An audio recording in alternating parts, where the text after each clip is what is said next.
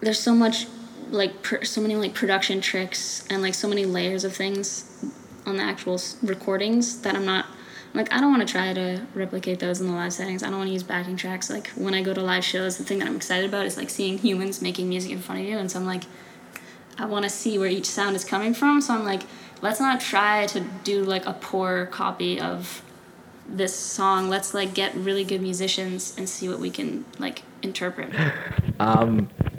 Here I am. My approach to live shows is basically like I'm covering my own songs.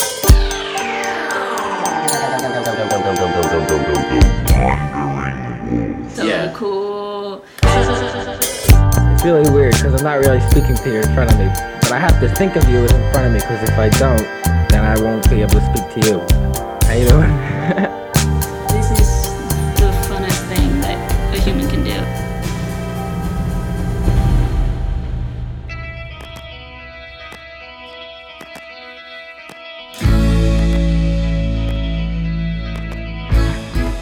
What a time to be alive. 7:30 p.m. Goodness, who thought the evening could get this late and yet so young. What's up, people? How you guys doing? It is the Wandering Wolf. I am Yoni Wolf. I'm back at you. Two episodes in fairly quick succession. I hope that tickles you. If it doesn't, obviously you're not listening right now, so we're all good.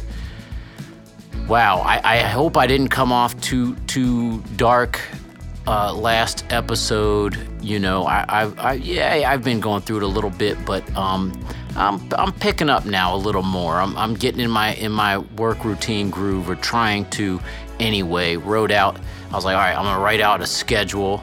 That's what I'm trying to get into, and I am working on my mental health. Thanks for asking. Just trying to live with some grace in this life, and with Grace, my partner. I am looking for a new therapist. Now, I'm not going back to some regular ass vanilla apple pie talk therapy. No, I'm on the hunt for a hypnotherapist.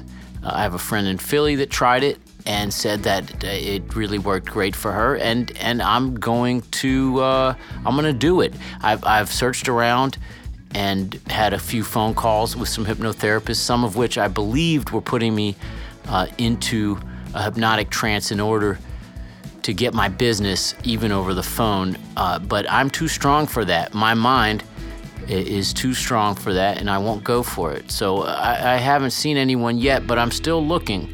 I've been on Psychology Today, scraping the bottom of the barrel of the hypnotists who take Medicaid, and I found one. There's one, literally one, in Cincinnati, and I messaged him. I haven't heard back yet, but that was a Sunday. It was a Sunday, so it's okay. He'll get back to me, I'm sure. But if you are a professional hypnotist in Cincinnati, fuck it. If you're an amateur and you just want to give it a shot, put Yoni in a trance. It could be like some kind of fundraising thing, like a dunk tank. Put Yoni in a trance. You can do it. I don't know. I'm looking around. Hopefully I'll find somebody. Why hypnotism? That sounds insane to you. That sounds really like some cuckoo mumbo jumbo. Well, I don't know. I saw a chart on one of the hypnotists' website. Hypnotism worked, hundreds of times faster than talk therapy. That you'd really have to just slog it out in the talk therapy to do as much good to yourself as 1 or 2 sessions of hypnotherapy would be. So I'm always looking for the quick result. I haven't done meditation, for 50 years, but I'll pop a tab of acid every 10 years and see what happens with that. Okay, if you're a fan of this podcast, go on over to patreon.com/thewanderingwolf, and you can pledge. You can be my patron, matron, vatron, and basically I become your bootlicking slave to do whatever it is your sick whimsy should desire. And those of you that give $5 or more per month, you are my executive producers. And I read your names off in a list at the end of the show. Get ready for that at the end of the show. But before that, there's a whole middle section of the show that we're going to get to where I have a long conversation with my new friend, Barrie Lindsay. Barrie, as she goes by for her music, just her first name, is a phenomenal songwriter and musical artist. And you should check her out if you haven't already. We did a great little 6-week it was a long tour. We did a great little 6-week long tour with Barrie and her band in August, September. Yeah, what a pleasure, what a pleasant person, and a strong artist. Just someone that knows what they like. And this is me reading into her. I don't know her that well, but I can tell, she's someone who has a strong sense of what she likes and what she doesn't like. And that's really, in my opinion, what makes an artist great, is just their sense of when there's a fork in the road and you can go on road A or road B, they know which way to go for what they want their stuff to be. Oh, I almost forgot to say, we have 3 shows in December. That's why. We have a show in Cleveland, a show in Pittsburgh, and a show in Philly. Okay, so that's the 19th, 20th, and 21st, respectively. Gabby's World opening. Come out to those. Those are going to be the last shows for Y for quite some time. I don't know when we'll pick back up doing something or other, but there's nothing else in the books. So it's going to be a while. The Philly thing is a festival type thing that the Front Bottoms put on, and that should be a hoot.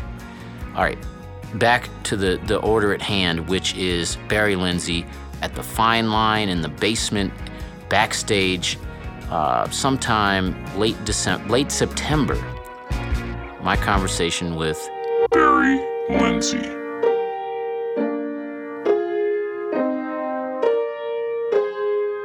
Are you thinking about doing headlining tours? I think it's still a little while before we do that. I think maybe like another support tour, and then maybe headline. Wait for another album to headline or something, or like that. I want it to be really worth it to do a headlining tour. I mean, touring's really hard, obviously, as you know. And like I don't want to just like go out for the sake of like building a market when it's like, oh, is there even gonna be? Is anyone even gonna show up? Like, yeah, because it can be like really demoralizing and stuff if you're just like playing empty rooms. Like, yeah, we've done those shows and like for sure. Yeah, we've done plenty of that, and yeah, it definitely. I think for me anyway, early on, it was like you just deal with it, and you're so focused and sort of like energized on like getting people to hear what you're doing and stuff that like I kind of was okay with it back then. It was like 20 people. It was like, all right, well next time it'll be more, whatever. Totally. You just kind of do it, and we really did rough it out like that. We didn't do the support tour thing. I think it's very smart to do the support tour thing where you sort of slowly sort of gain audience from other people's audiences or whatever. Yeah. That's smart. We didn't really have.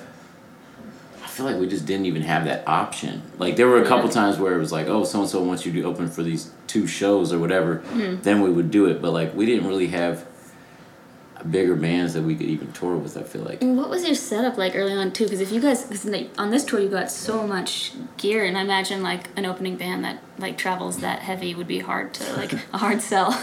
Yeah, well, I mean, I guess we always had a decent amount of gear. Before we had all these. Synths and, keyboards and stuff, we would bring, like, heavy keyboard. We would bring, like, one Rhodes or one Wurlitzer, and, lots of amps and, mm-hmm. but not the lighting gear. The lighting gear is the heaviest shit that we bring now, which obviously, as an opener, we never had that stuff. And we only started messing with lighting 2 years ago. You know what I mean? Bringing a lighting engineer. Yeah. So that's like, that comes down the line, I feel like. Yeah.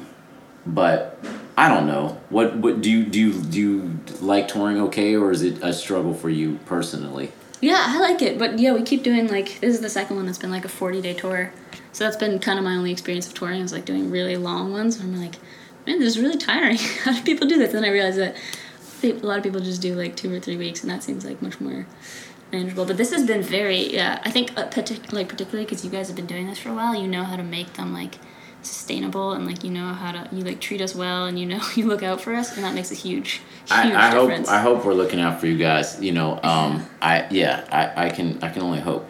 But yeah, I mean, I guess you get to a point where if you're doing it for a long time, you either like burn out on it, or you like have to like, all right, I'm gonna take a little less money and like make this a little easier on our lives, and so yeah, we've done the latter, I guess, and kind of made it sustainable enough for a while. I mean, I never really like set out to be a performer. Like I started doing music in like middle school, high school, whatever, just like making music on my laptop, and like I was like, I want to write music, I want to score things, and I want to write music for other people, and it kind of just like little by little I ended up kind of being like in bands and playing music in bands, but I was like never intended to do that, like let alone be like the front person of a band or like have a solo project. And so touring has always been like, since that's like the weakest part of my place in music, I'm always like, I find it really hard because I have a hard time writing on tour, and so I'm not doing the thing that I'm strongest at, and I'm kind of like, wait, what am I doing in music? Like, this is so confusing. Like, I could not relate more. Right? It's so crazy. Yeah, I mean, right. I mean, I think you and I both, as like songwriters, that's where our strength lies, and recording artists, and yeah, it feels funny. I also never set out to be a performer. So yeah, it's like, really? That's absolutely, funny. That's surprising. like, it seems like such a natural. Not at all natural. I am an introverted person. Like I feel weird on stage. I mean, you know, you get used to it. Like I'm not nervous anymore. You know, I don't think you're nervous probably doing it anymore. But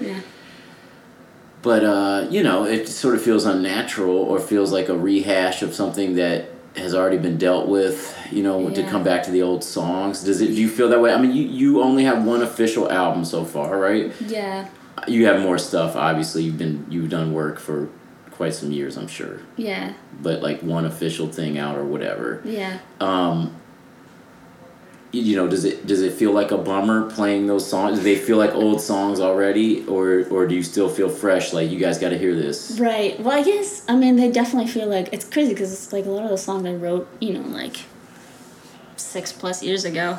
But my approach to live shows is like basically like I'm covering my own songs, because like there's so much like so many like production tricks and like so many layers of things on the actual recordings that I'm not, like, I don't want to try to replicate those in the live settings. I don't want to use backing tracks. Like, when I go to live shows, the thing that I'm excited about is, like, seeing humans making music in front of you. And so I'm like, I want to see where each sound is coming from. So I'm like, let's not try to do, like, a poor copy of this song. Let's, like, get really good musicians and see what we can, like, interpret and make from these songs. So it's been really exciting because, like, I'm working with new, like, touring musicians, too. And it's been really fun to be like, oh, okay, I see you have a really, really good voice, and oh shit, you can play like this instrument, and like trying to work with these new things, and also like my own limitations and our limitations as only being 4 people with, you know, 1 instrument each, and seeing what we can make of these songs. So in that way, it's been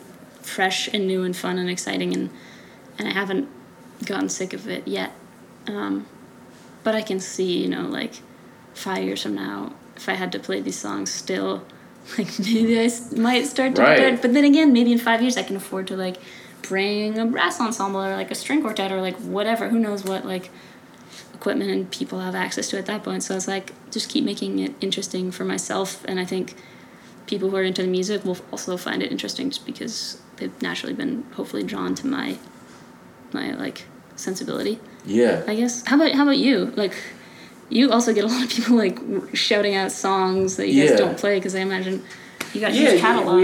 We have a big catalog, so yeah, there's lots of... But yeah, I don't know. I feel like what you're saying is smart, though. Like, I think it's good to Yeah, I mean, one way to do it would be like you go out with yourself or one other person and have backing tracks and do all that, and it's like sounds like the full album, but I feel like I think that would get so boring. I think that would get boring, and especially for your stuff, it has like a very human quality. Like it kind of would feel wrong. Like I think when people have like tons of electronic elements and stuff like that in their music, like you can sort of get away with doing backing tracks, and it like feels sort of like, okay, this is like some mechanical portion, and then there's a more human element on top, and there's blah, blah, blah. It works for some people, and that's not to say there are also some people who are just like incredible natural performers, and like you could watch them, like Alex Cameron. Like when I saw him play, it was just him and his saxophonist, and he played like his backing tracks from an iPad, and he's so engaging and charismatic that the whole show is just like, oh shit. Definitely, I mean, 100% in on this. Like rappers have been just rapping off of a track for 40 years or whatever, and it works if the rapper is compelling. Yeah. So it can be done, but I don't know, for the sensibility of your music, it feels like live music. It feels like a band playing. I think it's good to have what, like you're saying, be able to go out with a 4-piece band, be able to go out solo and just play the songs on a guitar, be able to go out with a brass ensemble, depending on the budget of what you're doing, and that may mean you have like one museum show that's like, we'll pay you $30,000, if you orchestrate this whole big thing, or that might mean in 5 years you're able to do that for all your shows because your music is played in all the Whole Foods, not just the one that I heard it in wherever that was, Portland or something. So that I think that's smart though, and to be able to go out solo when you need to and just play stuff low key. Have you ever done that?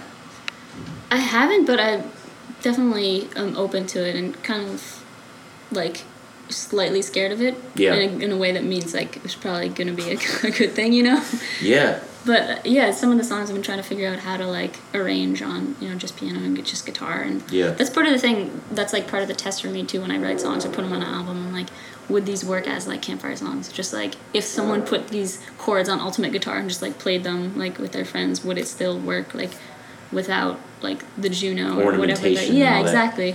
So if they, so now I'm putting my own test to the test to see like, do these songs actually work? So in response to that, like, does that mean you're not writing them like campfire songs? Are you writing them layering and producing like, not they're not like standalone songs on guitar and then you bring them to the group or something? No, not at all. I write like the demos are fleshed out. Like I know the synth sounds and I like this, like the production is pretty much all in there. Like, and then of course when I go into the actual studio, like beef things up a bit. But for the most part, like I have all the parts and I've never really even done. Well, I guess that's not true. Sometimes I'll do covers of songs, and that's when I'll be like, okay, this Tom Petty song is just like, whatever. These chords. Yeah, exactly. And I'll like I'll kind of like make it more ornamental and stuff, and like make it more complex that way. But I find that really hard to do. I find it way easier just to like bang it all out. Bang it out in your in Logic. In Logic. And do like layer. Okay, chorus. Just layer, okay, even with like soft synths and just like stuff in there that you won't use later necessarily, but yeah. Although for the most part we use a lot of the same stuff. Like on this last album, like we so I have all these plugins, and a lot of them are just like based on like OB or Juno or whatever, and we'll use a real one in the final. Or sometimes we're like, no, this sounds great. Yeah. Like I think some snobs would say that plugins are crap and that you can tell the difference, but I don't know. Like, they're really good these days. Sometimes it doesn't matter. I don't know. I think it's, I don't know. I'm not really that picky about that kind of thing. So like we recorded all the guitar stuff because why not? Like he has access to a lot more like pedals and stuff like that. But I don't know. I'm pretty confident about like, I'm pretty sure about what I want the sounds to be, and they don't change too much. On the album, some of them did change like more than others, but yeah, the whole sound is pretty like in detail at the time, just But- the end of the demo stage. Okay, but I want to go back to the before that. Like, Yeah. so what will you have going into, like, when you're going to open up a Logic file, like, all right, Yeah. I have this new song I'm going to work on here. What will you have before that? Will you have little bits and pieces and then sort of piece them together in Logic, or how does that work? Okay, so all my Logic files are just absolute like disasters. It looks like a hoarder's house. It's like I have like, you know, like 50 tracks and like 1,500 measures of just shit. Basically, the way I start a song is like it all happens pretty quickly. Like I'll mess around with whatever sounds and find like a synth sound that I like, and I'll noodle in pretty quickly. I'll have like a little riff that I like or a chord progression, and if it doesn't happen really quickly, then it's like, oh, okay, I'm not in the mood for this, and I just go and work on revisions or something. And then, so I'll start with a little loop of the thing I like, and then I'm like, okay, I hear this now, it feels like it needs this, and I make really quick decisions, and I'll be like, okay, I want to add a bass. Oh, no, bass didn't work, okay, never mind. All right, let me try guitar. I have a vocal melody I want to try here. And then, like, the end of whatever session I have, usually, like, the full, like, verse or chorus or whatever. It's, like, really quick decisions, and the sounds that I pick initially are usually the ones that stay in the end. I think it's just for having done this for like 15 years. 'Cause I remember when I first started. You started making as a kid. Yeah, because like when I first started, or when I got, let's see, when I got like my first computer, was like in high school, middle school, or whatever, and it was right when GarageBand was like on the laptops. Mm-hmm. And so I was just like so into that, and I just started making really, you know, crappy songs from age 14, 15, didn't play them for anybody. But that's cool. That's how you always did it, is kind of like with layering, not Yeah, like as a layering. guitar player, songwriter, or whatever. Okay, Yeah, that's totally. cool. That's How about cool. you? How do you do it? I wouldn't necessarily see that in your music. I might think Yeah. that you wrote the songs because they feel like cohesive, like they work as campfire songs. So to me, I mean, I assume, I don't know, but they seem like they're cohesive like that. Sometimes I try writing it like that as like a challenge to be like, can you write like something that like the way that I hear like a Tom Petty song, and like man, it feels like such pure songwriting. Like, can I do that like as a challenge? Yeah. And then sometimes the songs that come out of that, I'm like, oh, this is really fun. It feels like trying to write like a classic pop song or Yeah. something, and sometimes it works. And those, I'm always really proud of those ones because I'm like, oh shit, like this feels like real, like old-fashioned songwriting. There's something to be said for that. There's definitely something to be said for that. And I vacillate between doing that on piano. I don't really play guitar. Yeah. I'm learning guitar now. Oh yeah, I've seen you do acoustic. I'm just trying to like. I've played guitar on recordings, you know, since the beginning, but Cool. but never like fluently at all. So I'm kind of learning how to Yeah. switch chords on my left hand, you know, and all that, and pick and stuff like that. Guitar's hard. It's so I feel like a fraud on hard. guitar. Yeah, it's so You sound hard. great on guitar. No, but a lot of like early recordings too, I just like record one chord at a time. Me too. Stop, punch in. Right? Me too, yeah. It's so hard to, you're like, man, I've got like 3 out of the 4 strings sound great, and this Yeah. one I just can't push down hard enough. Yep. It's like, what the hell? Absolutely. So like, yeah, I've done a lot of that, and you know, I mean, obviously, I have tons of friends that are really good at guitar, so I have one of them come and do Yeah. it. Usually, Matt will come and play. He's so good. He's so good. So there hasn't really been a reason for me to learn, but I just feel like, Yeah. well, you know, I need to start edifying, you know, myself. Is that the proper way of saying that? Sounds good to me. I need to start learning some stuff. So I've decided to almost do whatever, the adult college version Right. of learning how to play guitar. But it surprises me how many people, there's so many people that can play guitar, like even just like Yeah. random person Yeah. just play like chords on a guitar. Like I know, it's frustrating. It's really hard. I'm like, how They did make you it learn look that? so easy. Yeah, too. they do. Yeah. They do. Like people who can like switch around between instruments like very easily. Yeah.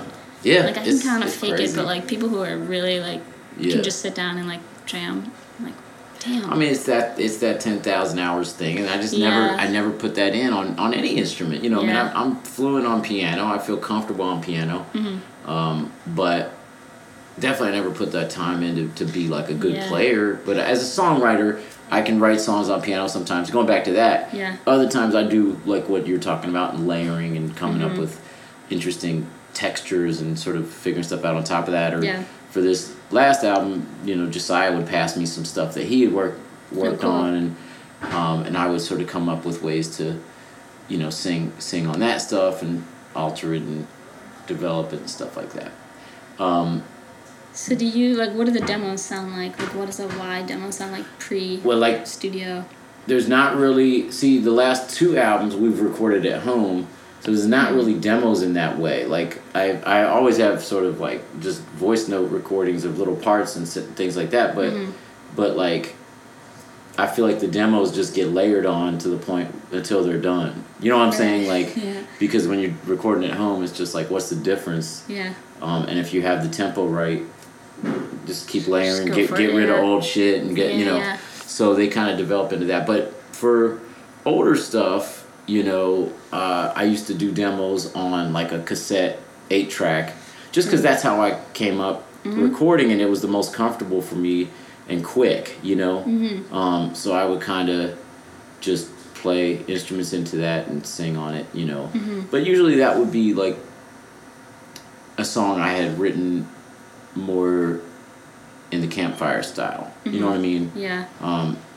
Because you have to be able to play on the, you kind of have to be able to play your bed track on there because you can't chop it up on the so you kind of play your bed track through and then play stuff to that. So did a lot of that on the first several albums, and I don't know, demoed one album with Pro Tools files that we later recorded on tape. So either I'm recording on tape for demoing or for the actual thing, and then and the opposite for the demos. But honestly, we've done it every which way you can imagine. You know what I mean? That's cool. Yeah. I remember hearing an interview with Phoenix, and they're talking about how every album they start on a new DAW or a whole new system because they want to just have no idea what they're doing and just experiment. Which I think that's cool. It's a pretty cool approach. It's cool, and it's also frustrating. It also protracts the process quite a bit. You know what I mean? Yeah. And a process that may have been streamlined can take 5 years when it would have been 2 months or whatever. Yeah. But just that it forces you into really contemplating every move you make rather than going on muscle memory for what do I always do now? I always do drums next. I always do bass next after that, and then I do guitar after that. I think it is good to switch it up just to because you might unveil some new thing. Yeah, I think makes total sense. I guess I always told myself, I was like, I'm gonna, as soon as I feel like I've exhausted all my options in Logic and with my instruments, then maybe completely change things. But it never feels like, every time I sit down to make something, I'm always excited about some new thing that's or something that I've already had on my computer or in my arsenal, and or I'll get I just got this dulcimer, and it's oh shit, now there's a whole another world right there. And I just inherited my grandmother's harp, and I'm oh shit, this is gonna keep me excited for a whole year. Yeah. So it's I don't know, just adding little things here and there totally keeps me excited. But I can see, I mean, Phoenix has been making records for almost decades at this point. But so I can see getting to a point of being no, fuck it, I'm gonna use whatever Cubase or something, and right. I'm gonna try to just make it on a 4-track. Yeah. But I don't know, for the time being, I'm still excited about the things that I've been using for the last 10 years. Honestly, in speaking of that approach, the Phoenix approach or what we've done, I don't know that that's the best way. I just know that I almost feel if I'm not slaving away, if it's not arduous, the process, then it's not real or something. But I don't know that that's true. I have plenty of friends who have sort of a built-in workflow, a thing that they do that here's how I get the thing from A to Z, and and they work fast, and they do almost, I feel for nowadays that thing that we just talked about, the change it up every single time, is almost an approach, I feel for 20 years ago or 10 years ago. And now I feel like you kind of like to stay afloat in the industry, you kind of have to have shit out so often. Yeah, you don't have the time to learn you don't a have new the thing. time. Yeah, it's like you might as well just keep your system streamlined and kind of obviously just vary what you write or whatever. And yeah, that's true. It's also like there's so many variables if it's a whole new program and whatever like new experiences are going on in your life and whatever else you've learned. It's nice to have just some kind of like fixed constant. You can be like, okay, well I'm going to use Logic or whatever your thing is, and I know the constraints of that program, and then everything else is totally free for all. And right. If you get fast on a DAW, like I don't think there's any reason to. That's just insane to like be like. Yeah, to tie your right hand behind your back. Yeah, exactly. Yeah. Like I'm just gonna use this element. You know, but maybe they're talking about like Ableton versus Pro Tools or something. You know what I mean? Like that's so different. Like the approach to how people use Ableton versus a more like input based thing like Pro Tools. Logic is somewhere in the middle, I feel like. Yeah. It's funny, people are super loyal to their DAW. I've just used Pro Tools for the last since like 05, 06 or something. Before that I had something called Digital Performer, which was a more old school thing. I don't know if it's still around even. Maybe it is. But I don't know. You get comfortable with what you I don't think it really matters. No. Ultimately. You're going to sound like you no matter what. Sometimes. Exactly. It's what you put into it. Yeah. I know they say that like Logic has more like Logic's better for writing and Pro Tools has better like engineering stuff. But I don't know. So like when did you know you wanted to like write songs or something, or were you just like messing around on GarageBand as a 14-year-old kind of thing? Right. I started taking piano lessons when I was like 8 or something, and I like right away started just like writing things like on piano, just like little like 2-measure chord progressions, and like just notating them. It would take me forever to figure out how to notate them because I could read music, but I was just learning. You would like transcribe the things. So I'd be like, I don't really like exactly. For lessons kind of thing. Like, did the teacher know you were doing that? No, I didn't tell anybody. I was just kind of like, I really like the sound of this chord into this chord, and then I would take like 10 minutes to write the 2 chords out. And rather than just write because you didn't know the names of them or something. Because like, I don't know. I think I was like, this is how you do it. Maybe it was just like. I was like, no, this is how you write music, because I was 8, and like that's my experience of like notated music was sheet music, like piano sheet music. So I think I still have like these like like scribbles back in my parents' house of like these little progressions. E to B, man. E to B, E to B, E B, E B, E B. Yeah. But that's where it started, and from there I was like, oh, I really like making stuff up, and then actually I hadn't thought about this in a long time, but there's some there's like online, I remember some website that was like, it was very early days of like having fun things online, like E-Bombs World days, and they had something where it was like some icon of someone like guitarist and then a drummer and a piano, and I think there was like 3 options for each player, and like loops, and you could combine like piano player playing like sample A and guitarist on C, and like not the keys or anything, but like number 1, number whatever. And I remember just like being like, oh shit, layering these things is so fun. I was like, this is what I want to do. And I remember like something really clicked, and I was like, I love like adding these things together. And then and I was just talking in the van the other day actually about how I did like percussion ensemble in high school, and took drum lessons for a bit, and the drum teacher was awesome, but he was like a jazz drummer, so he showed up like maybe half the time. Right. Oh no. Yeah. So like percussion ensemble, a lot of the times like it would just be us, and so I'd be like just jamming, yeah. And like since I was one of the older kids, like when I got to be one of the older kids, I was like, all right, you play this and you play this and you play this, and I was like, this is the funnest thing that a human can do. It's just like just to hear how the parts interlock. Yeah, and just like making things up and like building a song. And like doing it live too with people, like, and I was like, oh, and then GarageBand came along, and I was like, oh, yep, this is it.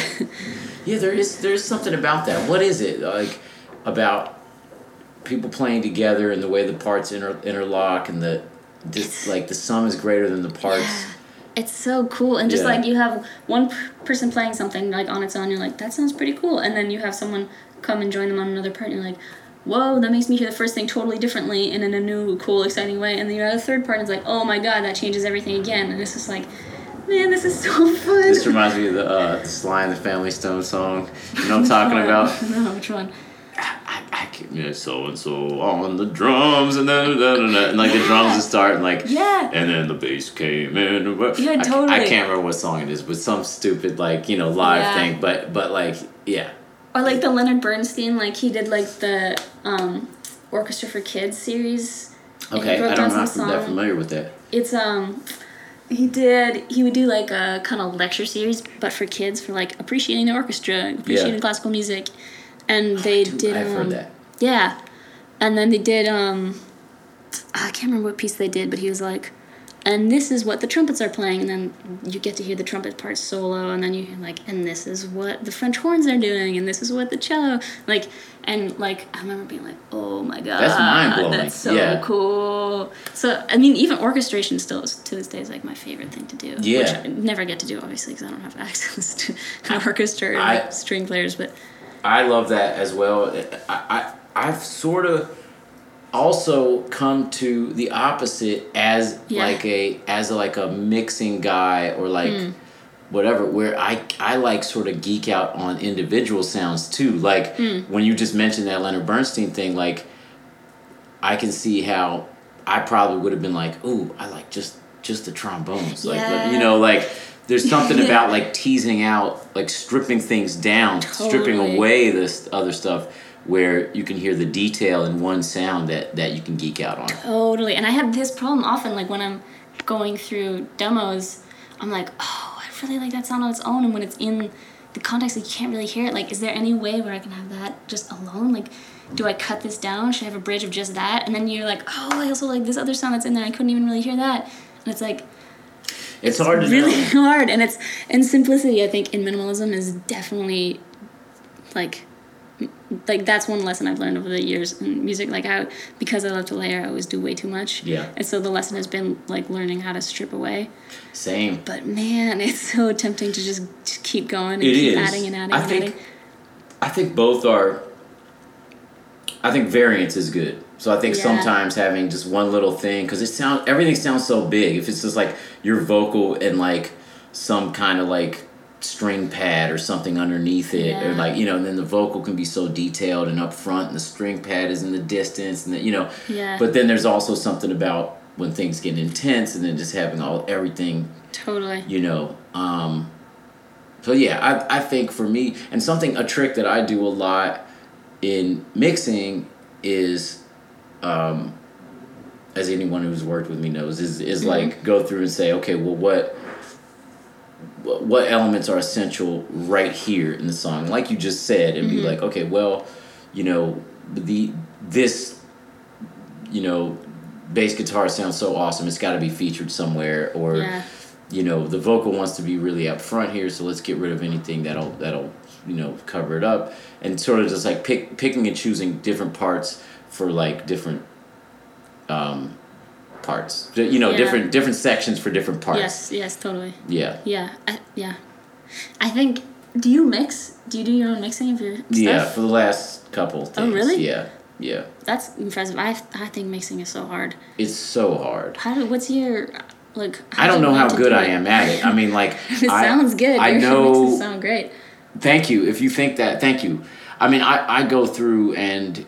I know sort of, I've mixed with enough, like, pro big-time engineering types that, like, I sort of know the workflow, or, like, the signal chain flow, internally or whatever, with just, with all my auxes and things.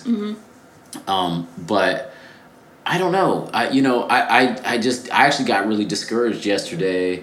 Yeah. I was listening to the new Frankie Cosmos album, and like, I was like, oh my god, this sounds so big and good. And then I was like, oh, okay, well I was just on Spotify listening to it, and then I was like, I should just. It's like the same thing that you would do on like Instagram where you're looking at people's vacations or something. But like I was like, I should just see what my music sounds like against this, you know. And then I was like, because it sounds so quiet, you know. They're recording their shit in studios with outboard gear, real nice outboard shit, you know, and like I don't know. And a professional engineer, frankly, and like going to my stuff, there's just like a slight lo-fi quality that I feel like my mixes have, that I haven't quite been able to get rid of, and don't always want to get. You know, I sometimes like that quality. Yeah. Yeah.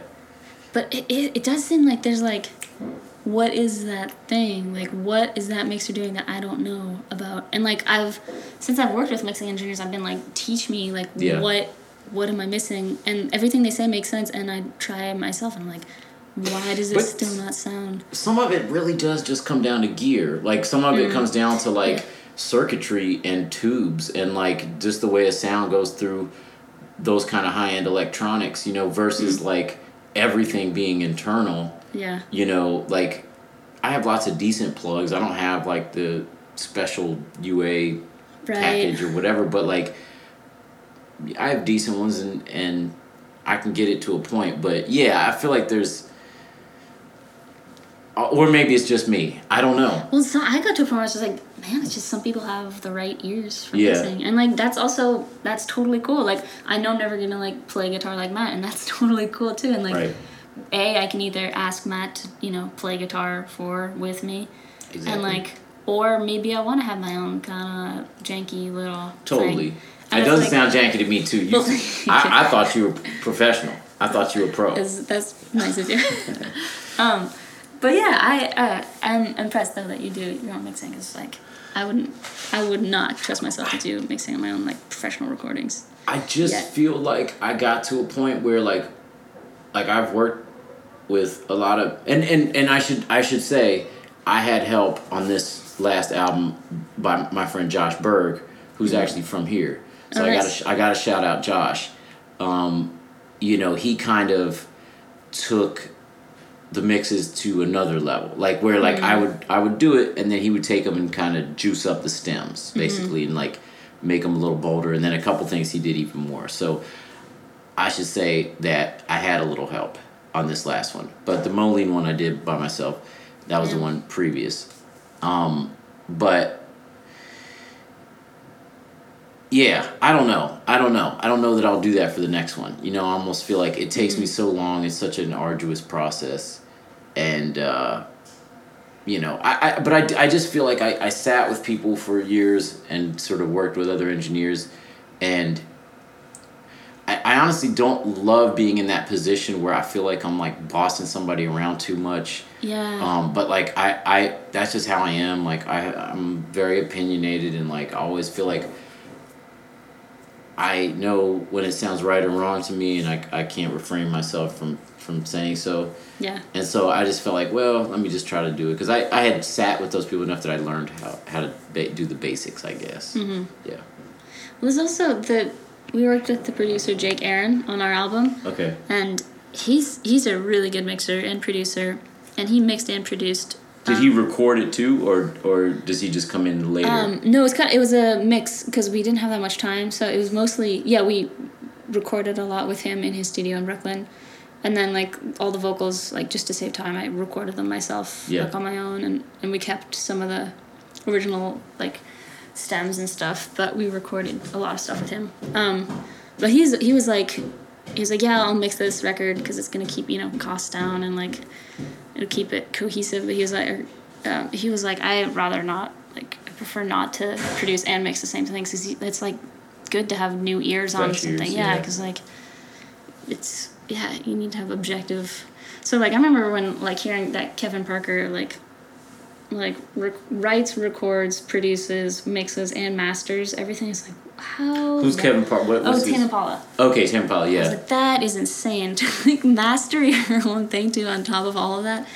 Like, he's just And his stuff sounds great, Yeah, actually. it's just dunking on all of us. I mean, some people get their thing, and especially, he's probably doing a lot internally, and I don't really have any idea, to be honest. Or he probably has I don't know an what the awesome actual studio. Who knows what the actual process is like? But I just can't imagine doing all that. I would just think like, man, your ears would just reject these songs after too long. Yeah, I remember hearing that about Boards of Canada, that they did that. Oh, even they did? Mastering their own stuff, and that seemed crazy to me. But yeah, I don't know.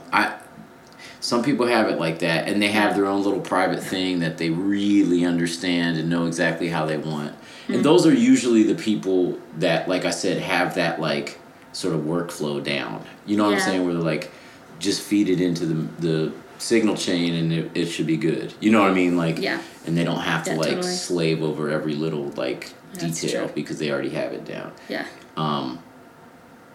And those are the people that'll survive in the new economy. Yeah. God bless them. Yeah. But yeah, I don't know. I we'll see where I'm going next. I probably will do something more a little outside of myself next, I would say. Probably. What are you thinking? Do you have anything in mind? You kind of just... I do. I have some ideas in mind. But I don't have anything written. I don't know. I mean, I just sort of want to like do something like, you see how we do these like encores, how we've been doing that like acoustic encore thing. I want to do something inspired by that sort of like super stripped down and like maybe performed live, maybe with baffles or maybe not, maybe just in a room with let the sound leak, but have tight mics on things, but also like nice stereo pairs and things like that. Right. It is crazy how good it sounds with just the one mic, I have to say. Good. I've never heard it out there. I don't know, but like that's good to know. But yeah, something in that vein maybe with like just more like an acoustic album or something. But this is just like ruminations. This might not happen for 5 years. I don't know, And I also am like sort of shifting and seeing what else other than like album tour, some what else I can do with my life. So I'm sort of keeping those options open and whatnot. What's up for you post tour? Do you know? Is it just... Well, we're going to Europe in a month. Oh, that's right. Yeah. So I've just a couple little things to sort of work on while I'm home for that month, but mostly just to relax. I think and try to get back to some semblance of normalcy. You know what I mean? Like tour kind of throws me off. It's just it's a weird thing to do. Yeah, it is really weird. What about you? What do you have other tours planned, or are you chill for a bit? We're going to Europe also, actually. Okay. Similar time. We were just talking with, I think, Doug about it, and it looks like we're like almost exact opposite. Like you guys end in Denmark, we start in Denmark. Maybe we'll cross paths in Luxembourg. At a coffee stop on the highway. Hopefully that happens. Yeah. But after that, I kind of want to do nothing all winter. I want to go. I was thinking about like just finding out like my day job there. Like Dom and I work at this like metal shop, and they're gonna like like you do welding and shit. No, it's more like polishing and like buffing and like shipping out these like kind of like jewelry and like it's a great place. It's called Craig Hill. It's like our friends run it. Cool. But like they're like cutting all the part-time jobs, which is all touring musicians, and hiring like someone full-time. So I'm kind of like, like maybe I should like. I was like, maybe I'll go back to New England for like a few months and just like hole up, like no money in, no money out, and like write and just see what happens. Because the last 3 years I've just been in New York, like full on New Yorking, and like stressful. It's so it's like even when you're trying to like lay low, you still end doing so much. Yeah. So I kind of want to just like see what happens. Just like I just remove myself. Would you just stay with your folks for a bit or something? Probably. My brother lives up there too. I might crash with him. I've got friends that live up there, but I'd try to just like... And this is Boston proper or in the outside? Outside the city, yeah. Okay. Cool. Yeah, my brother and friends live in the city, but my parents are outside the city, and they've got like, my brother in high school had this band, and they set up the garage for this band. So my brother's drum kit and all these amps and stuff are still in the garage. Claim that shit. Yeah, and like, that's kind of tight. Like the neighbors are far away, so like you can just play just late as you want. And so I'm kind of like, right now recording in my apartment in New York, it's like, come like 1 a.m. I'm like whisper singing. Right. So. Which may yield a different result. Might yield a cool result. Yeah. You know, a little. What's her name? That new this like 16-year-old British girl. British girl. I can't remember her name. Anyway. She's a screamer, or is it a soft? No, very, very soft. Like, I'm the bad guy. Oh, Billie Eilish. I'm the bad. Oh, yeah. Yeah, just like whispering. That is whispering. But anyway, sorry. Yeah. Yeah, I think that could be cool to go up there. I moved in when I was around 30. Yeah. I moved back to Cincinnati. I had been living in Oakland, California, and Berkeley. Mm-hmm. And moved back there and moved in with my parents for a year. And, you know, there were drawbacks and it was tough and weird at times, you know. But it was cool. I demoed for an album, you know, like there. I set up a little setup in there. They were so kind to, like, accommodate. Now, they don't have a big house or anything, so I just set up, like, in their, like, dining room. Basically, I commandeered it and made it my studio. And, there was something really cool about that. Yeah. About just sort of having that sort of, like, no responsibility like a kid, you know, and just doing that thing, and not having much money coming in and out. I got a nice gym membership at my mom's gym that she goes to still, like, almost every day, and I would just go do that. And like, so I had this plan where I would finish a demo every Friday, and then, like, take Saturday off, go to the gym, work out, sit in the steam room, and then go to Whole Foods, get some, like, potato chips, and then go to a movie and eat the potato chips in the movie. Yeah, that was like my. That's the dream. And then Sunday start my new demo. That was like love my. The sound of that. Yeah, and I did that for 19 weeks. Damn. And then sent those to the guys, and I love that. We made an album. Yeah, so. Also, like, I don't get to see, like, my brother just had another kid, and, like, I never get to see them except over FaceTime. Like, my dad has cancer. He's had it for 5 years, and he's been doing. Well, thank you. He's been doing really well. I mean, he's in Boston, like, you know, the best possible place to be for like, he's got lung cancer. But, like, recently he had to start on chemo again, and, like, so it's like, who knows what's gonna happen. So I was like, this is, like, just go be with your. I'm over here still talking about know? Music, but this is real life shit. Yeah, that's honestly, like, I need to, like, learn how to have an actual life. Yeah. But that is so important. Yeah. I think you should definitely go up and just be with your family and just live a life. Yeah. And make music when you do. Yeah. And I mean, in my head, I was like, and I'll have, because it's. I mean, if you're living with your parents, like, that feels kind of bleak. But, like, even if you're there, because, like, he's sick, and, like, if you're helping out, like, that's another thing. But have the side purpose of being like, I'm gonna write some music too, and, like, I have my own purpose in this that's, like, outside of this situation, and, like, and who knows, maybe he'll be fine, maybe things will go south, but, like, also, like, I think some really, like, beautiful music could come out of that situation too. Definitely. And, like, it's kind of the opposite of New York, which I think is a good thing, to just, like, like, it's so easy to get just, like, so consumed. I couldn't do it. I couldn't do the New York thing. I feel like it would just be too much energy coming at me. Like, not enough settledness. Totally.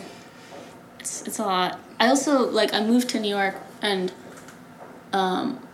because my manager at the time set me up with these, like, really wonderful people there to start a band with them, and I kind of, like, just joined their community, which is, like, they're DJs and producers and, like, really involved in, like, house music and, like, party scene in New York. And, like, it was really cool to be part of that, but it was very different from who I am naturally and what I'd been doing. And so once we parted ways, I was like, wait, who am I in New York City if I'm not, like, with these people? Because, like, that's like the first people that I befriended in New York. So like my whole community was that, and then like when we went off and did our own things, I'm kind of like figuring out who I am now, and it's been cool with this tour because in recruiting people for this tour, I was like kind of tapping into a whole other musical community in New York, like a lot of the live performer people, less of the producers and DJs and stuff, and more of like like Julia and Joanna, who are like serious performers, really good singers, and how did you hook up with them? I found through Instagram, through mutual friends, and also just like trying different like pockets of Instagram. Basically, just like spent lots of time watching people's videos and stuff, and like. And then you would just reach out and be like, hey, Yeah, and that's the other thing I forgot is like, people want to play music. Like I couldn't believe like how positive the response was, and like it's not like this gig pays crazy well, and like touring is hard, but people like are excited about. It's an adventure. Doing it, yeah. So I'm kind of like, partly I'm like, I guess this is I'm like finding my new world in New York, which is really exciting. So I'm kind of like, should I leave right now when I'm kind of like meeting these new people and like finding people who kind of have some more similar goals to me? Is this the time to kind of like cave away? But man, I think it feels like the right thing. Go up at least for a while. You can always go back. Yeah, and it's only like 4 hours away, and I'm sure I'm gonna go back and forth a lot anyway. But exactly, it's I feel better and better about it too. The deeper we get into tour, and I'm kind of like, man, really crave just like being alone, and like with family basically, which are just people that you can like be alone with, be around. Yeah, exactly, and like. Yeah, like I haven't met my like nephew yet. Like. Yeah, you got to do that. Yeah. So. The toughest thing I feel like on tour is like privacy and solitude. Like as someone that is introverted, as you seem to be as well, I would say.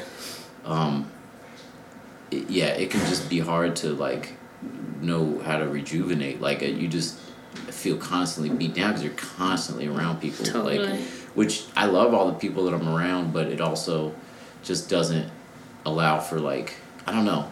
Yeah, I feel like I don't know how to get to know myself. I don't know how to like ground myself.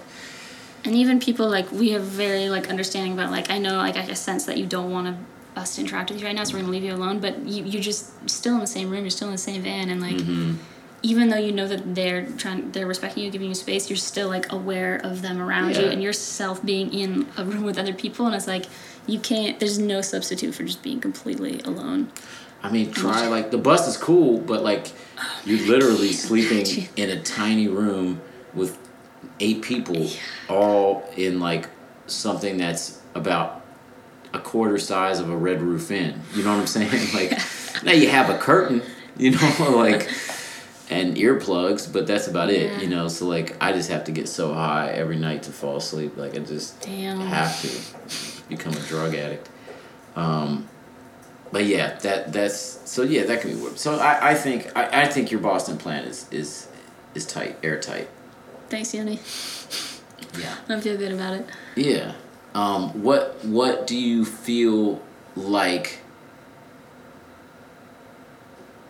you would do if you weren't doing this exact thing, like the sort of songwriter, producer, artist? What would you do? Like, do you have any other dreams or goals that you want to sort of achieve? Like outside of music? Yeah, or outside of that specific thing. Asking for a friend. Just kidding. I mean, like I said, like orchestration is my favorite thing. Getting to work with.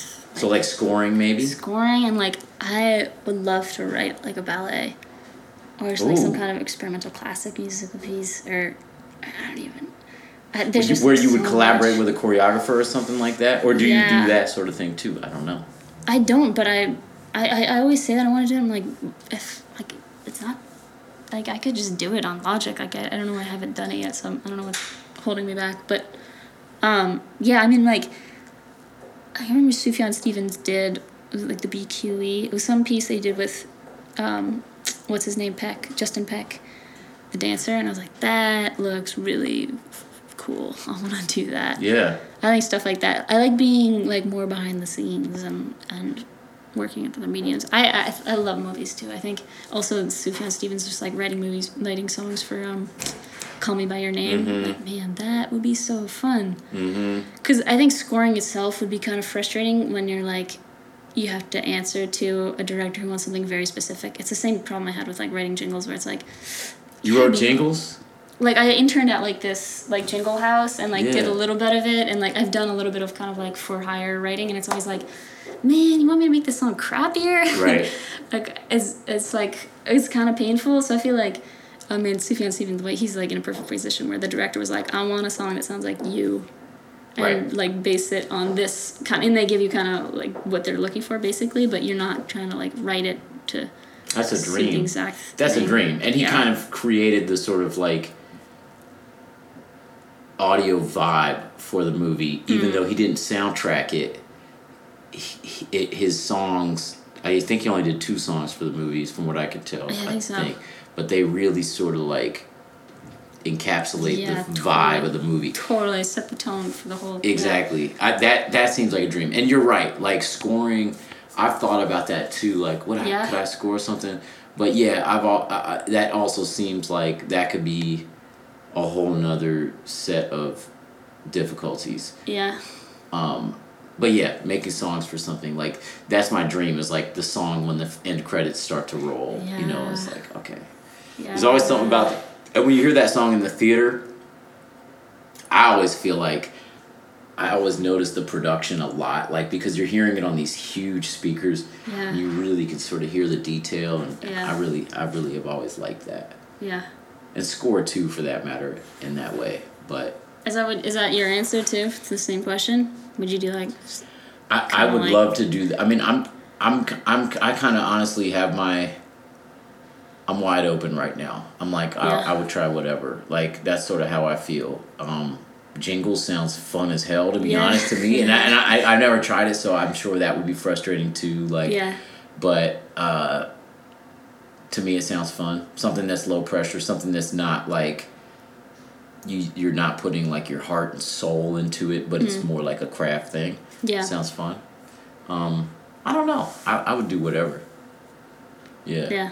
It's fun doing like kind of low pressure stuff. I've got like, our label has this person who pitches songs for like ads and TV and movies and stuff, and so we've kind of started this thing where this friend who's a great producer, and he does kind of a little bit more like poppier, like even like his drum beats are a little bit more like hip hop. He can do like trap beats way better than I can. And it's been really fun just doing like goofy stuff for like no pressure, not to release under like our names or anything, but just to like give it to the pitch. Publisher or whatever. Yeah, and then she can pitch, and it's like, yeah, this is so fun. Like, the lyrics don't have to mean anything at all. Yeah. And like, just make some quick money for like, even just like demo fees if you don't get it.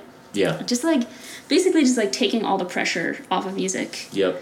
Instead of being like writing LP2 and like people are paying attention and what's like the meaning of this. It's like, nothing. It's just a song that we want to have in a movie, you know? Like, that's, I think it's good to have the balance of those kinds of things, and just like absolutely being goofy in music, remembering that it's just fucking music, you know? It's like totally.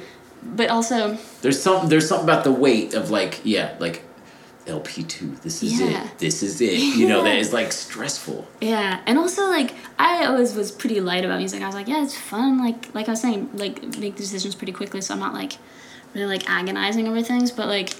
Even when you go on tour, and now that our album's out, this is the first tour since the album's been out, and like people coming up like to the merch table and being like, this song means this to me, and like it's like, thank you for making music. And I'm like, oh my god, people are taking this stuff seriously, and it makes me feel like, oh man, I gotta really like, maybe I should be taking it more seriously. And then it adds this kind of like, it's like really nice that people care and are listening, but also it's like, like I should really think about this, and I should like be careful about the lyrics that I choose and the songs that I make. But that's like makes it, then you're self-conscious about it. Yeah, that's the thing, is trying to find the balance of being like, take it seriously, don't just like toss off lyrics, 'cause people like really read into them. And not that I like toss off lyrics, but like makes me want to think even deeper about what I'm saying, because People are listening. People are listening, and like I'm much more of like a music person than a lyric person. Like in terms of when I listen to music, like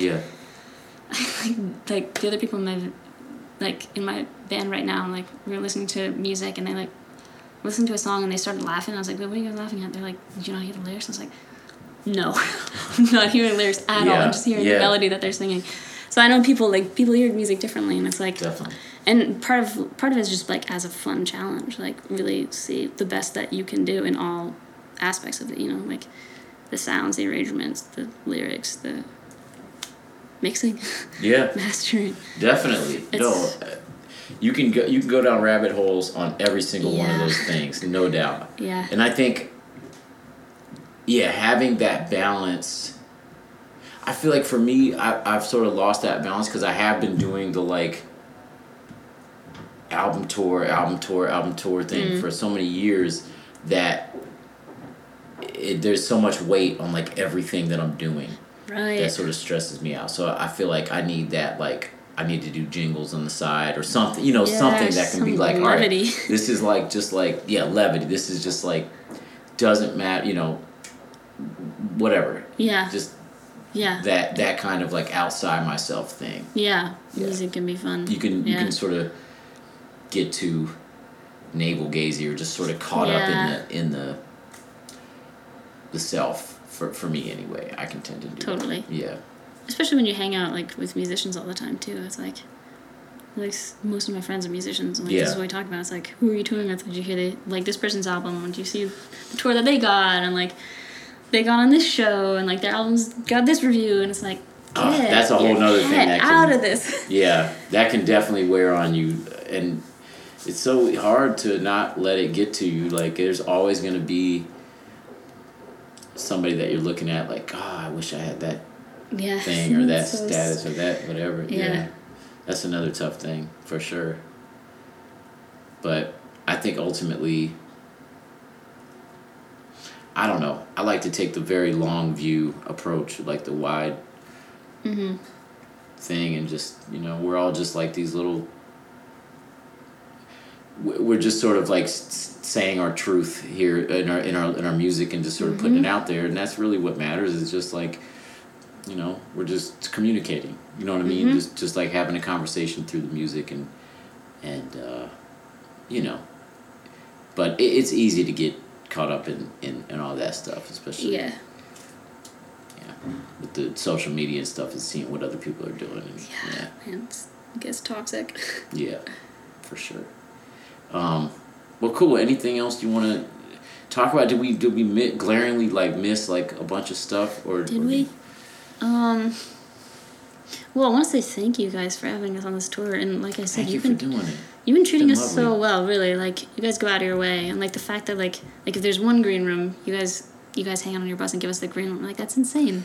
It's just common courtesy. It's when we have opened for people, we've been treated very well as well, and you just want to feel like everybody's having a good time and being well taken care of. So yeah. Well, thank you. Thank you for doing the tour. It's been lovely. Really. Yeah, it's been really nice. We all really appreciate you guys, your whole crew. Like everyone in your group is so good people. Good people. Yeah.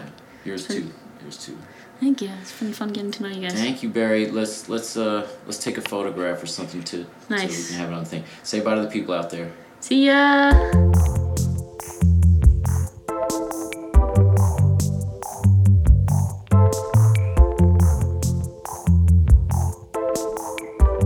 Thank you so much for another award-winning episode of The Wandering Wolf. I hope I will see you people in December in Cleveland, Pittsburgh, and Philly on December 19th, 20th, and 21st. Gabby's World opening for the 19th and 20th. 21st is a festival put on by the Front Bottoms. Really good shared bills all around.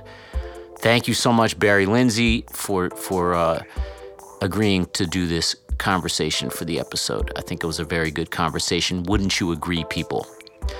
Those of you that went over to patreon.com/thewanderingwolf and pledged $5 or more per month, my executive producers, and now is your time. Indie Memes, Adam Chase, Alexis Johnson, Andrew Lark, Anna Stevenson, Anthony Duenas, Caitlin Augustine, Drew Nocton, Emma Ridgway, Evan Gordon, Ian Tankersley, Jesse Gillen Walters, Jesse Squires, Jim Laskowski, Kenneth Leanne, Matt Hill, Merrick Jarmulowitz, Michael Miller, Michael Payne, Nick Walls, Paul Solorzano, Bippo Marquez, Robert Hess, Simon Bird, the Arc of E Network, and Will Toledo. Thank you for executive producing this award-winning show, The Wandering Wolf. And thank you everyone else who pledged over at patreon.com/The Wandering Wolf. And those of you that just listened, thank you for doing that as well. I appreciate it. All the music you've been hearing underneath my voice is Barrie. I do have one more conversation in the hopper, and I will, with magic and editing, turn that into a podcast episode. So expect that shortly. Thank you so much. Let's go out on a Barrie song. All right, just to seal up and solidify what this episode's been about. Take care, y'all. Keep wandering.